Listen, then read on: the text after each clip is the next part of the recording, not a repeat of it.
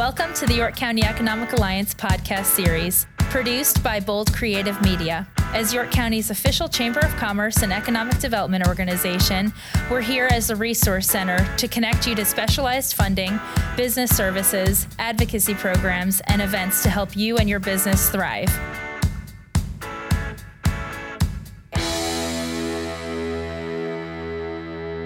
Hello, everyone. This is Kevin Schreiber with the York County Economic Alliance with another series in our podcasts.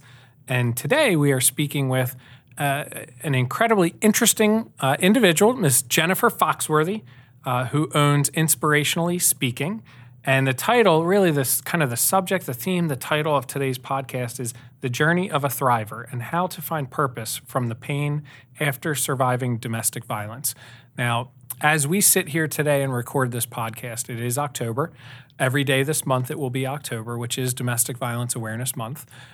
Just recently, to kick off First Friday in downtown York, myself and 299 other men walked a mile in women's high heels, very uncomfortably and embarrassingly, but we raised $100,000 for the York YWCA and their Access York and all of the domestic violence programs.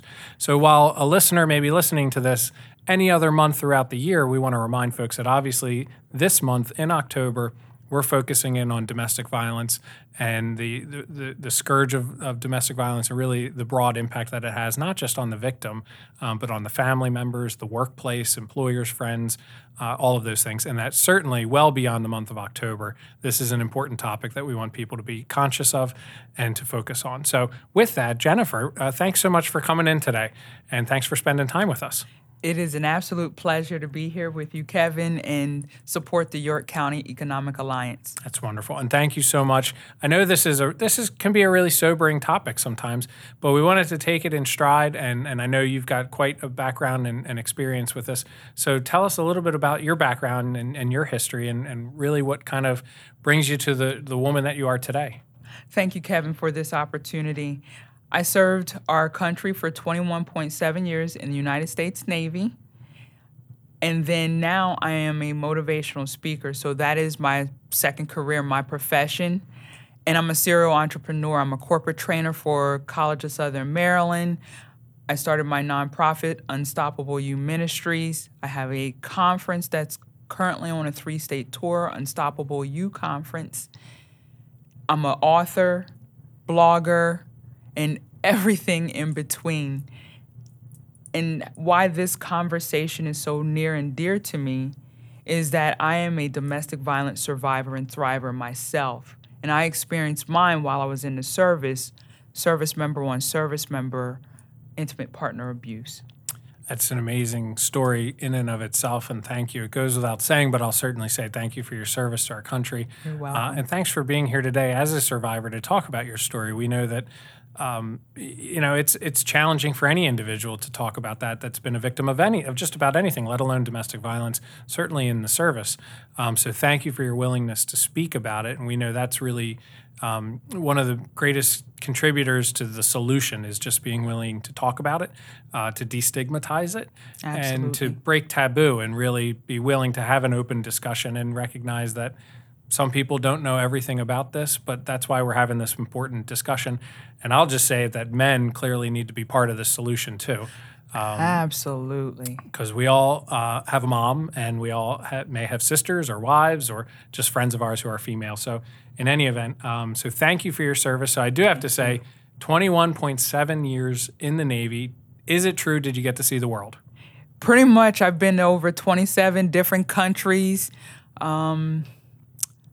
Been to 49 out of the 50 states. I've literally driven around the United States. The only state that I haven't been to is North Dakota, and it's off of 70 as you go from Maine to Washington State.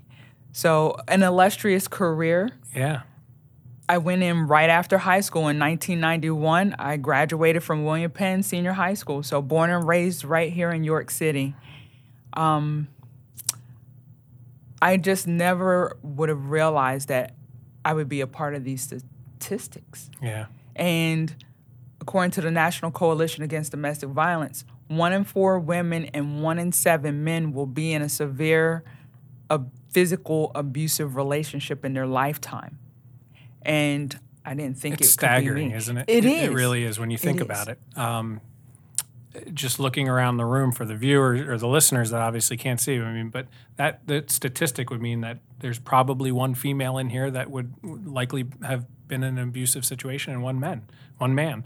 So it's frightening when you think of your immediate nuclear family or your immediate close circle of friends that given those statistics, the likelihood is one of them has been involved in an abusive situation.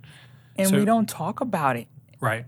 And that's really part of today is really to have that discussion and let people hear your story, but also hear about, what are some of these solutions that we're bringing to the table and how can we raise awareness and obviously support the programs that are out there.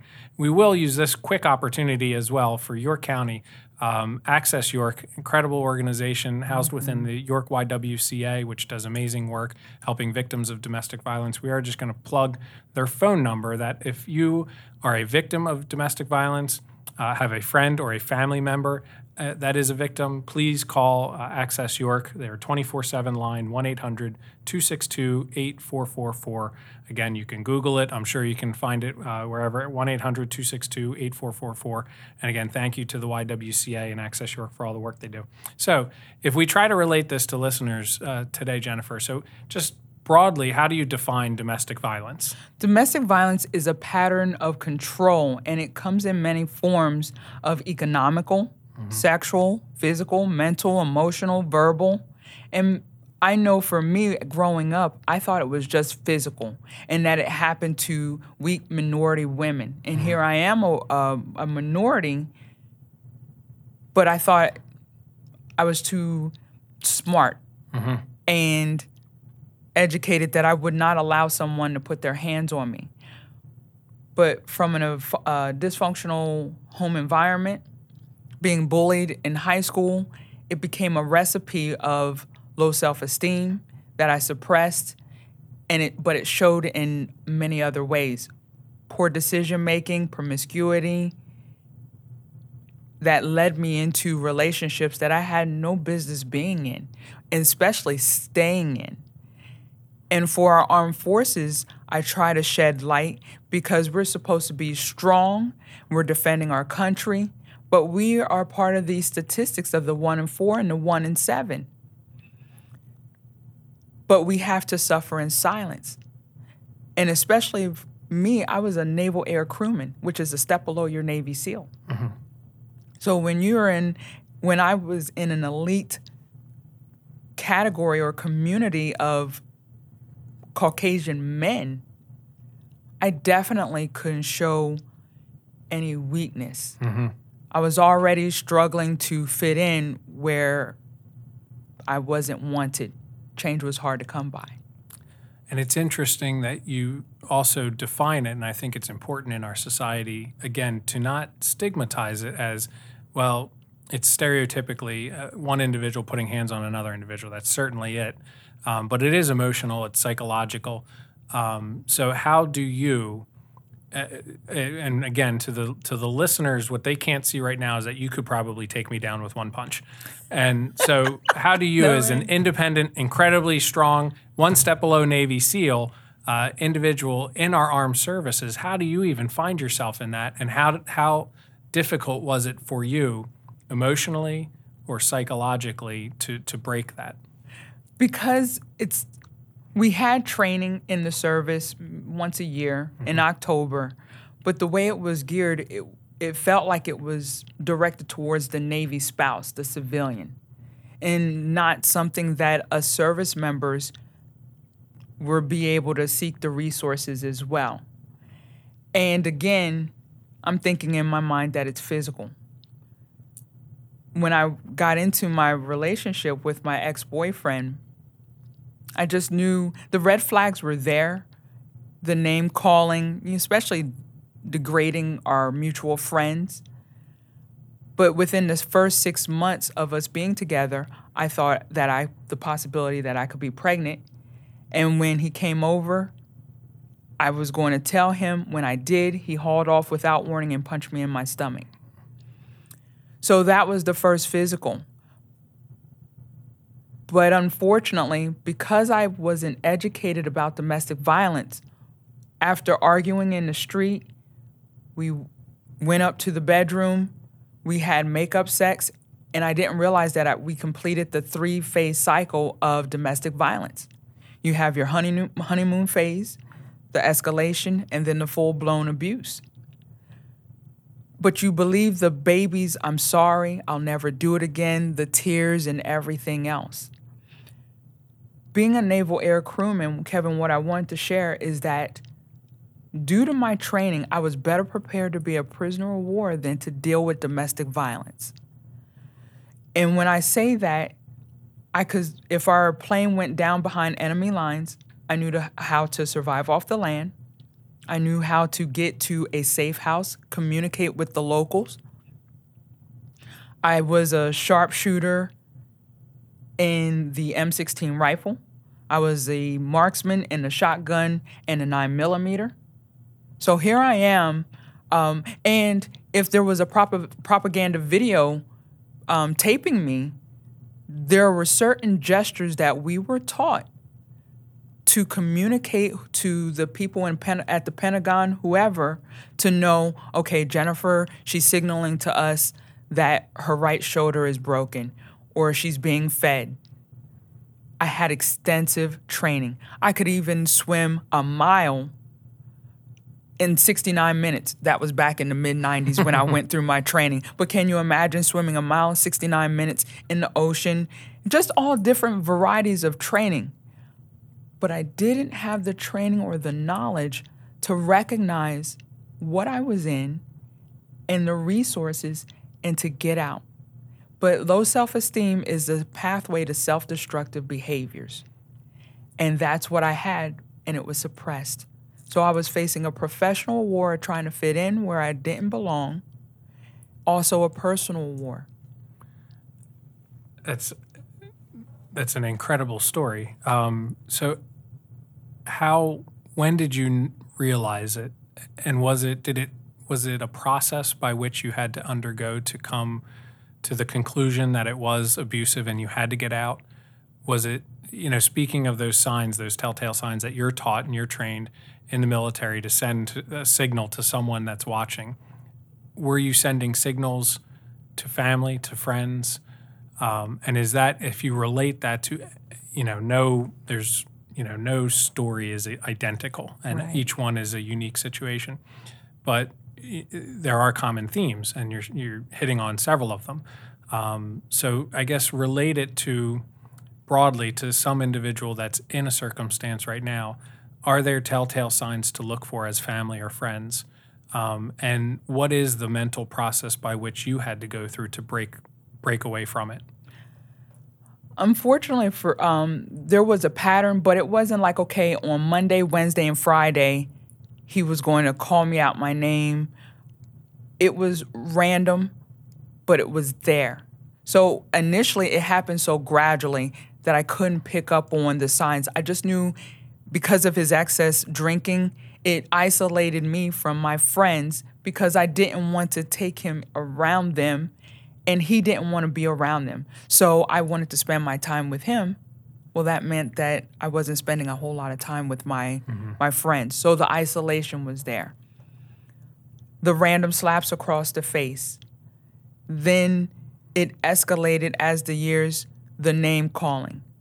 And especially towards the end, when someone can look you straight in the eye who professes that they love you and say, damn, you're ugly. So when I was growing up, it was common, unfortunately, for other ethnicities to point out my dark skin, my full lips, my kinky hair. It wasn't considered attractive. So these were the things that I already had low self-esteem about. When I was in high school, I had 3 African-American boys point out these very same features. So that's where the bullying came. In my mind, I'm the ugliest thing walking the face of the earth. So when you're in an abusive relationship and someone says that they love you, they want to be with you, you hold on to that because I felt I'm the ugliest thing facing this, walking the face of this earth. But this one, he wants to be with me. He seems sincere. But unfortunately, their ulterior motives are not in sync with what true love is. But we hold on to their word. We just want it to stop. And especially in the service, I had a high clearance. He had a clearance. You don't want to jeopardize someone's career. Mm-hmm. So these are things that had to take into consideration. We just wanted to stop. And what was so interesting is I wanted him to make me an honest woman. We were shacking up, fornicating, playing house. And I wanted to have a family, but I thank God for unanswered prayers. I will go back for your listeners when my ex-boyfriend did punch me in the stomach. Luckily, I was not pregnant at that time. Mm-hmm. But just to think that someone would have the nerve to do so. Right. So just the low self-esteem, the holding on to somebody who wants to spend time with you, no matter what that looks like. And because the pattern wasn't specific, but it was there. And it was more than name calling. I remember studying for an advancement exam, and he would turn the lights off on me, and I'm trying to study my books with the sunlight coming through the shades. You know, so just little head games like that. Right. And then the escalation of his drinking and things. So, interestingly enough, in my prior career, I served in the legislature for a while and had a piece of legislation, and this was where I really learned a heck of a lot of all of those mental control games that are played. And long story short, it was to allow an individual, a victim of abuse, to separate from their cell family plan. So again, something that normal people never really think about, never take a step to they take for granted. You're in a contract, a family contract on a cell plan, and twofold. One, the individual has that over you, and they can also use the Find My iPhone or Find My, the proximity to find them. So we had actually had examples where individuals, the perpetrators, had tracked down the victims, even if they were staying in a shelter or something like that, using that proximity. So it enabled the individual to break from the family plan and also turn off those features with no questions asked. And that's the other component to it. But it is all of those little mental games and control. Pets are another thing. Our York County SPCA does a great job in which they'll shelter your pet, your family pet, because again, we found that victims and perpetrators have used that family dog or cat as a reason to bring the victim back into the household.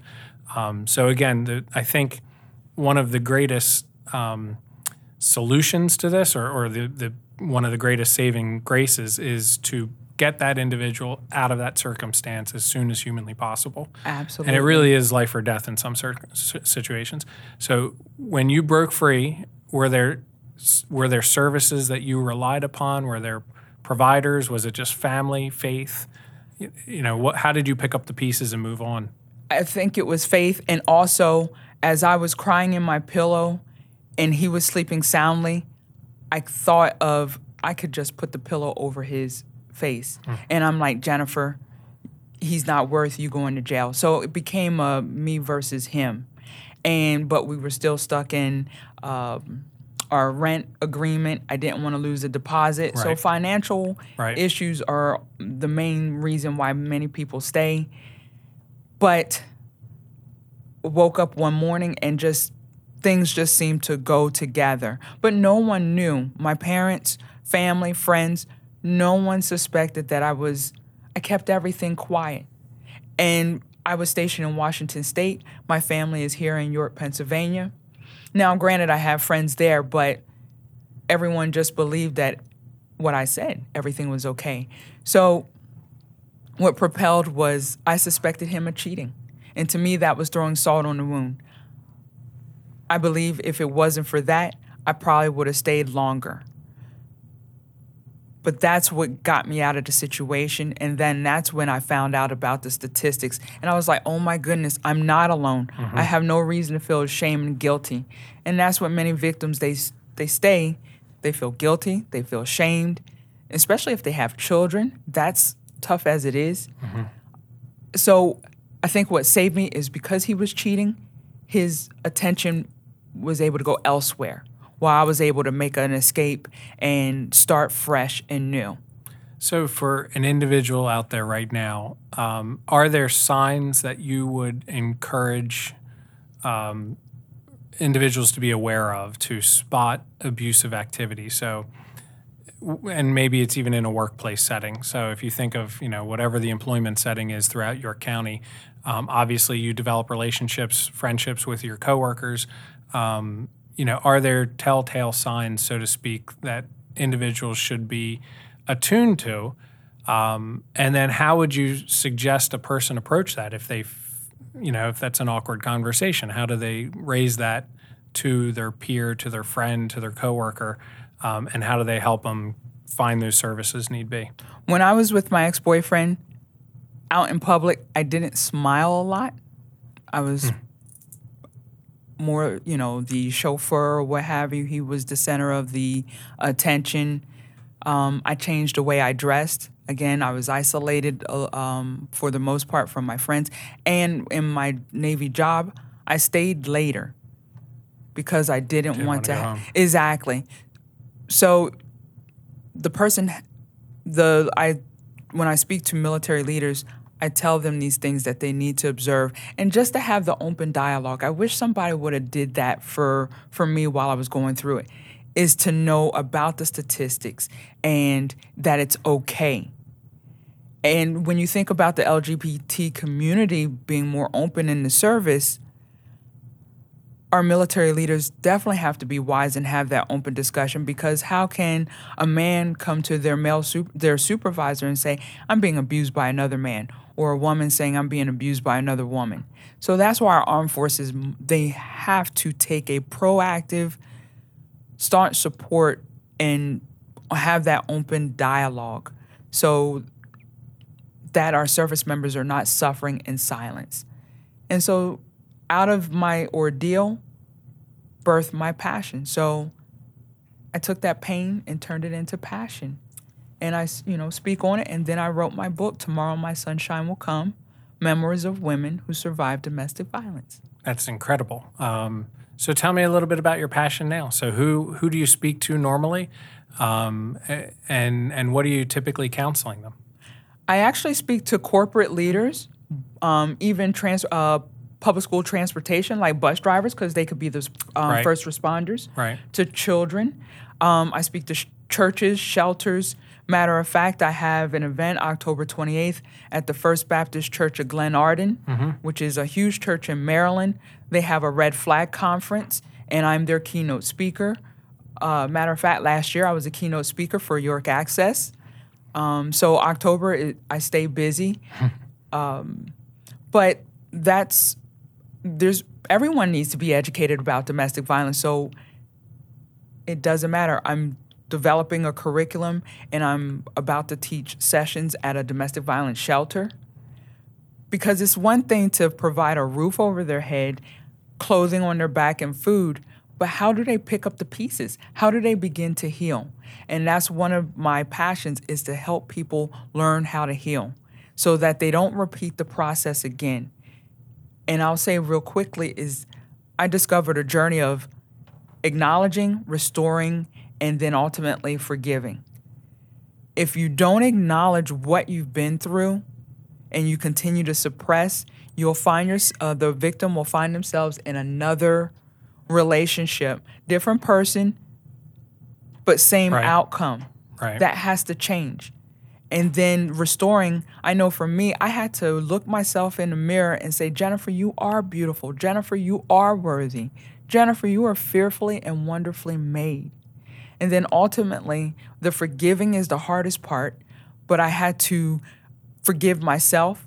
How could this combat veteran flying combat missions in 3 different wars, traveling all over the place, breaking down barriers and stereotypes, find yourself in this horrible situation, this nightmare? And then eventually I forgave my abuser. I didn't reach out to him and shake his hand and say, hey, so-and-so, I forgive you. But I put it in my mind and my heart. I prayed about it. And it was like a weight of the world released off of my shoulders. That forgiveness is not so much for them, but it's for me. And I think that's what helped propel me to move forward in this journey of speaking and doing what I'm doing. So along the lines of doing what you're doing, if you were advising a community, an organization, an employer, what are things that as a community, whatever that may be, whether it's employees, whether it's a population, what can that community do to raise awareness and to heighten the level of support for victims of domestic violence? I would say if there's a public access station, put a PSA out there. What you all are doing right now is phenomenal. Just talking about it, and that it can't just be October. Right. I have nothing wrong against breast cancer, but the marketing with the pink ribbon is everywhere. You can't deny it. And then you have your NFL players, they got pink cleats, pink gloves, pink Right. everything. But truth be told, many of them are abusers. Right. And I'm like, they need to be wearing purple. And people don't even know that this is also Anti-Bullying Awareness Month, and that color is blue. Right, and I think it's, I don't have data in front of me, but I know data would support that that abusive relationships and abusers and the practice of abuse can be generationally inherited. Absolutely. So are there things that we can do to ensure the next generation that we break the stigma and we break the statistics? What can we be doing to help our young people? Our teachers need to look for the signs from the children when they're angry, when the outbursts, that they're not, let's not label them automatically ADD or put some diagnosis on them. What is going home what's going on in their home that they have so much rage? I truly believe that when a child grows up in a dysfunctional, violent atmosphere, they will 90% of the time grow up to be the abuser, the victim, or commitment phobic. So many people don't realize, well, why can't Johnny be in a long-term relationship? Maybe Johnny, after 6 months, he breaks it off, and you don't see it coming. And Johnny maybe is afraid of which one is he going to be, the victim or the abuser. And he knows that he has anger issues. So teachers, bus drivers, look at the signs of the child. They will show it. They don't know how to speak it, but they will show it in their behaviors. And then we also have to have stronger legislation dealing with the abuser. And many times the victim will go back. And it takes 6 to 7 times for a victim to leave their abuser, but they're not even safe at that point because they're stalking, they're threatening. And when you have a court order, that thin piece of paper doesn't mean anything to an abuser who knows he's losing control. So the dialogue has to be more than just October. If I can offer any advice, and then our spiritual leaders, they need to come out of those 4 walls of that church and get involved. And that it's happening right in their church. How can you minister to a group of people and tell them, oh, they can succeed and pursue their passion and do what God wants them to do, or whoever their God is, their creator, but then you don't give them resources. And they say, amen, hallelujah, all that sermon, but then they have to worry about, if I don't cook dinner just the way he likes it, I know I'm going to get that hot food thrown back at me, and I'm going to end up with a black eye and worse. That's what they're thinking about while they're sitting in that pew. So I think, if there's any takeaway today, it's the statistics of 1 in 4 and 1 in 7, and that this is happening. It is routine, unfortunately, but the only, one of the significant steps forward in breaking this cycle that we're in is talking about it, having the open dialogue, destigmatizing it, and building a community of support. And that's really what we're talking about. And that's a community of support that lasts well beyond the month of October.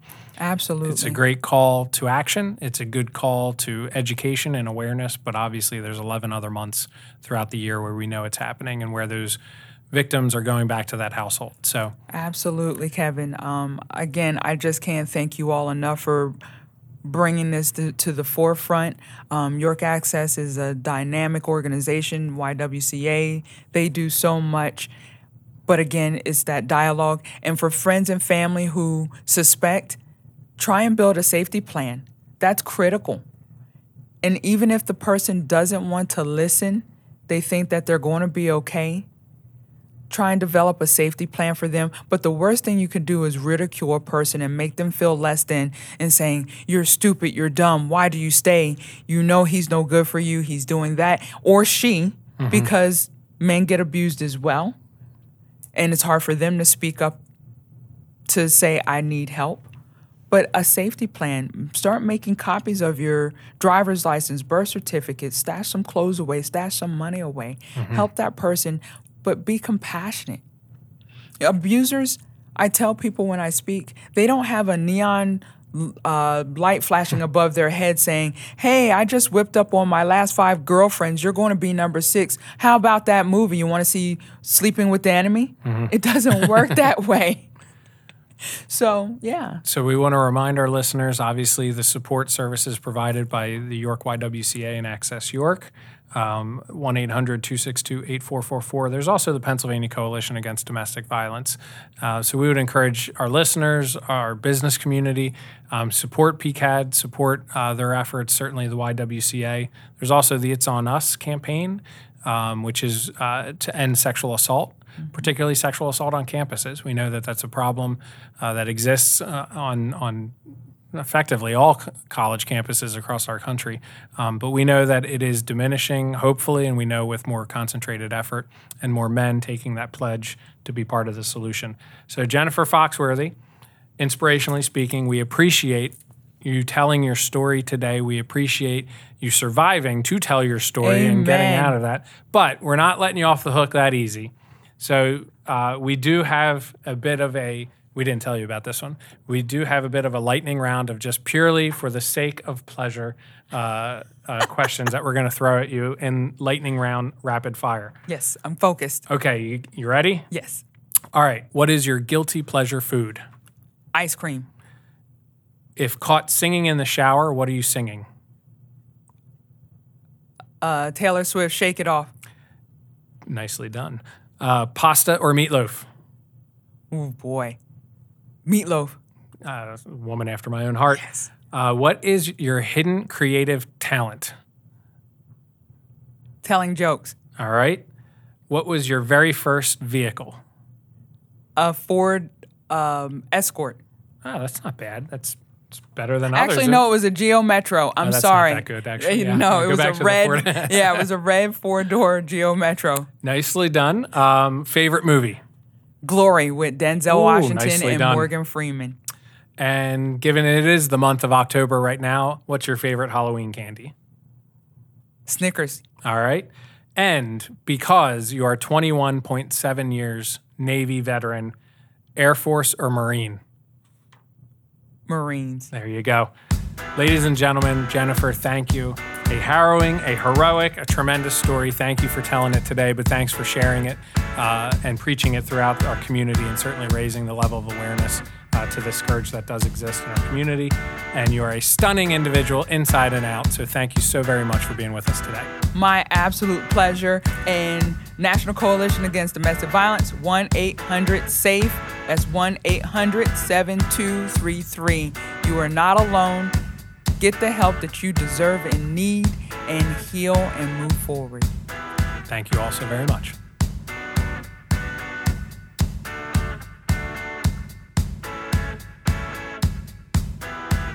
Thank you for listening to this edition of the YCEA podcast series produced by Bold Creative Media.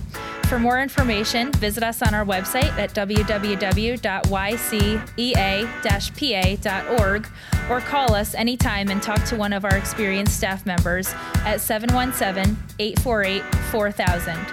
And always remember to start here.